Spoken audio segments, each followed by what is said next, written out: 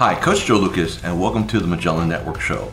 For nearly 30 years, I've been focused on helping advisors become the best both personally and professionally. This show is dedicated to sharing with you tools, tips, strategies, distinctions, things that are working now. I'd love for you to take a moment, and if you're watching this on YouTube, click the like button and also the subscribe button so you get automatic updates. And if you happen to be listening to us on a podcast, make sure you're subscribed to the podcast and you leave a positive review for us. Now, with that said, let's get to today's episode. Hi, it's your Coach Joe Lucas, and welcome to this episode of the Magellan Network Show. And I'm coming to you, I guess, live from Delmar, California. I've been out here now for almost a week. We're going to be here for basically another week. And the reason why I travel across the country from Florida to Southern California, I'm in the process of hosting 2 mastermind events for my clients. Just live events. We're in the room. We're collaborating. We're connecting. We're solving problems. We're elevating, right? But that is not today's topic. So in this episode, think of it more like a little mini masterclass. One of the elements that I spoke about to my group, and I'll have a second group come in over this weekend, is that when we think about elevating our game, and that's code for elevating our success, right? So again, whether you want to measure it in assets or economics, right? Whatever your KPI is, there are 3 identities you have to make sure you're constantly developing. And to achieve the highest level of success, whatever that means to you, all 3 need to be highly developed. So let me give you the 3 identities, and then what we're going to do, we're going to spend a minute or 2 inside of each one and explain why they're so important, and then what you need to be looking for. So the first identity is the identity of being the financial advisor, right? Shockingly, right? Look, bottom line, you've got to be good at helping people. So you have to be proficient at whatever level of expertise you have, right? So, financial planning, asset management, senior financing, cash flow, insurance, long-term care, whatever you're doing, are you doing it to the highest level? The answer is, if you say yes, then we have to talk about the third part, right, in a little bit. There's always a next level. There's always going to be elevation. If you're waking up and you're saying, man, we're really good, or we're good enough, or man, we've mastered this. No, you haven't. You just haven't looked to see what's next. So the advisor piece is critically important, right? And let's face it, if you don't have that, you really are not here for the most part. Let's talk about the second identity, one of the business owner. So where you can be a great advisor, if you don't have your arms around the business as an owner. Look, when I say an owner, let me be very clear. I do not care what your business card says. I don't care if you're at a captured insurance company, if you're at a broker-dealer, if you're at an independent broker-dealer, RA, anything else in between. You're still a business owner. And for some of you at firms, you abdicate this. You're like, well, I don't want to be a business owner. And that's why you struggle to grow your business, because you're not looking at it like an owner. So what are some of the deliverables, elements of the business owner? Number 1 is we have systems, right? So we have contact management systems, prospect to client conversion systems, client service models. Like, we have a level of systemization. The second thing an owner has is they have the right people in the right chair. So in other words, team, right? They manage/lead their team effectively. They have them in the right chairs. They understand what the deliverables are in that chair, and they help hold people accountable to being their best inside of the chair, right? That is critically important. So we got systems, right? And people. The third key one is going to be what we call tracking. How do you know where you are, right? So in other words, KPIs, key performance indicators. Some of you don't even know how many households you have, or how much money you run, or we'll talk about financials in a minute. But there's some basic KPIs in this game. Like, for example, how many reviews do you need to do every year, right? How many households, assets, things like that. So tracking, right? Now, if you're not good at it, remember, business owner, who on the team can do it for us, right? Critically important. We need to have that. So you think about that. And then the other one, financial controls. What is your top line? What's your profitability? When I talk about profitability, like everybody's eyes glaze over, right? What is your average profit per household? What is your average profit per your A client, triple A client, double A client, single A client? What's it cost you to have a household? What are the hard costs and then the intrinsic costs, right? Like how do you price in liability, responsibility, right? Because let's face it, you can be sued.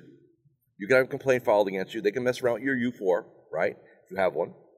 So there's threats, right? So as a business owner, we need to have that. So we got the financial advisor. We have the business owner. Now let's talk about the third identity, the entrepreneur. The entrepreneur identity looks like this. Vision, goals.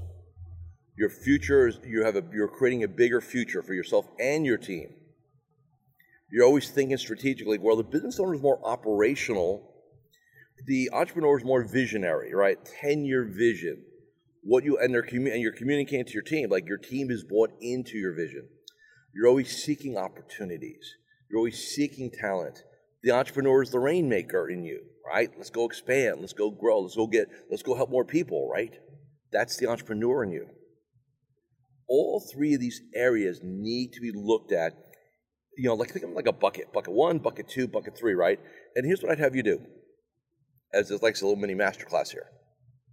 I want you to think about, if I look at my financial advisor identity / bucket, on a scale of 1 to 10, and you give yourself a 10, don't bother listening to the rest of this conversation. But let's say you get 1 to 10, where are you with your financial advisor identity? Number 2, the business owner, 1 to 10, where are you in your business owner identity? Again, on the entrepreneur side, 1 to 10, where are you with your entrepreneurial identity? And what you're going to find, you have we'll call it a bias or a natural affinity to one of these, right? And by the way, let me be very clear. If you're deficient in 1 or 2 of these, like, maybe 7+ is passing, I don't know. But let's say, hey, I'm not a good business owner. Does that mean that you can't become a good business owner? Nobody's born being a great business owner. It is taught. It is experienced. It is coached, right? It's not like this one-time thing. And I think that's what we need to be super aware of, that you're not sentenced to, well, just the way it is. Like if you say to yourself, I'm not good at something, how excited are you going to be to try to fix it? You're not, right? Belief set, right? Mindset. I'm not good at something, therefore why get good at it? You've got to challenge yourself to take your areas that you have gaps and say, I need to develop those areas. Because those are truly what's holding you back. Like I said, you can be a rock star financial advisor, your clients can love you, you don't lose very many clients, and you make good money. So let me be very clear. If you're just a rock star financial advisor, you can still make a very, very, very good living in this game. And you can suck at the other two. However, there's limits to how much more better you can get here, right, as the advisor, because there's only so many human beings you can work with. At some point, you have to build a team, right? Well, now the business owner person has to now develop, right? Many of you suck at HR. You suck at it. You suck at hiring.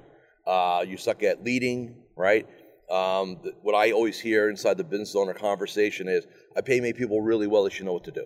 Like this, no, it doesn't work. It would be utopian. They still need leadership, right? And that's you. And leadership is not do this. It's getting them bought in, right? That's the entrepreneur now, right? Coming in. Hey, we need to, here's the vision. How many of you have sat down with your team, and if I were to interview your team, tell me 2 things. Paint me the top 3 pieces of vision over the next 10 years, what this team's looking to accomplish, and tell me what your core values are as a team. 2 questions. How many of your teams, if I were to be in their office today, would be able to answer this, hey, where are we going in 10 years, with some detail, and what are our core values as a unit? This is what's holding you back.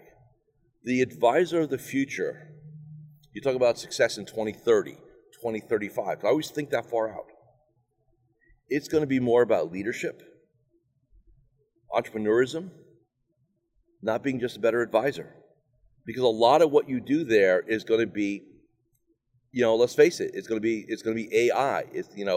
Financial planning is going to be done through Siri or Siri-like, Q&A, bot, right? We're already seeing robo-advisors in the asset allocation game, right? So you got to start thinking like that. The first one, the advisor one, over the next 10, 15 years, if you're looking to scale, is not going to be the most important skill set to develop. It's going to be that business owner one and the entrepreneur one. I mean, that's what we talked about for 2 days here in Del Mar with our elite group, right? Like, hey, we got to step up our business owner game and our entrepreneur game. You're all great planners. You're all great advisors. Otherwise, you wouldn't be in the room to begin with. It's not about that. It's about how do you really understand that CEO game. And so I'm very clear. Some of you are saying, well, Joe, that's not me. I just want to do planning and I work out of my house and I got this nice little lifestyle business and stuff like that. Great. You still need systems, especially if you're not going to have a big team. You're going to rely more on systems and technology, so you need to master that. And you still need to be the entrepreneur, especially if you're going to do it on your own, right? I mean, that's like a solopreneur. So you still need to develop that part of you. There's no abdication here, right? To develop and to grow. So I just want to be very clear on that. So those are some random thoughts that came out of one of our sessions, some new material that kind of popped out, right? So think of it, 3 areas, right? FA, biz owner, entrepreneur. Figure out your ratings, and then figure out how you want to improve them. Because you're going to need all 3 to thrive over the next 10 to 20 years.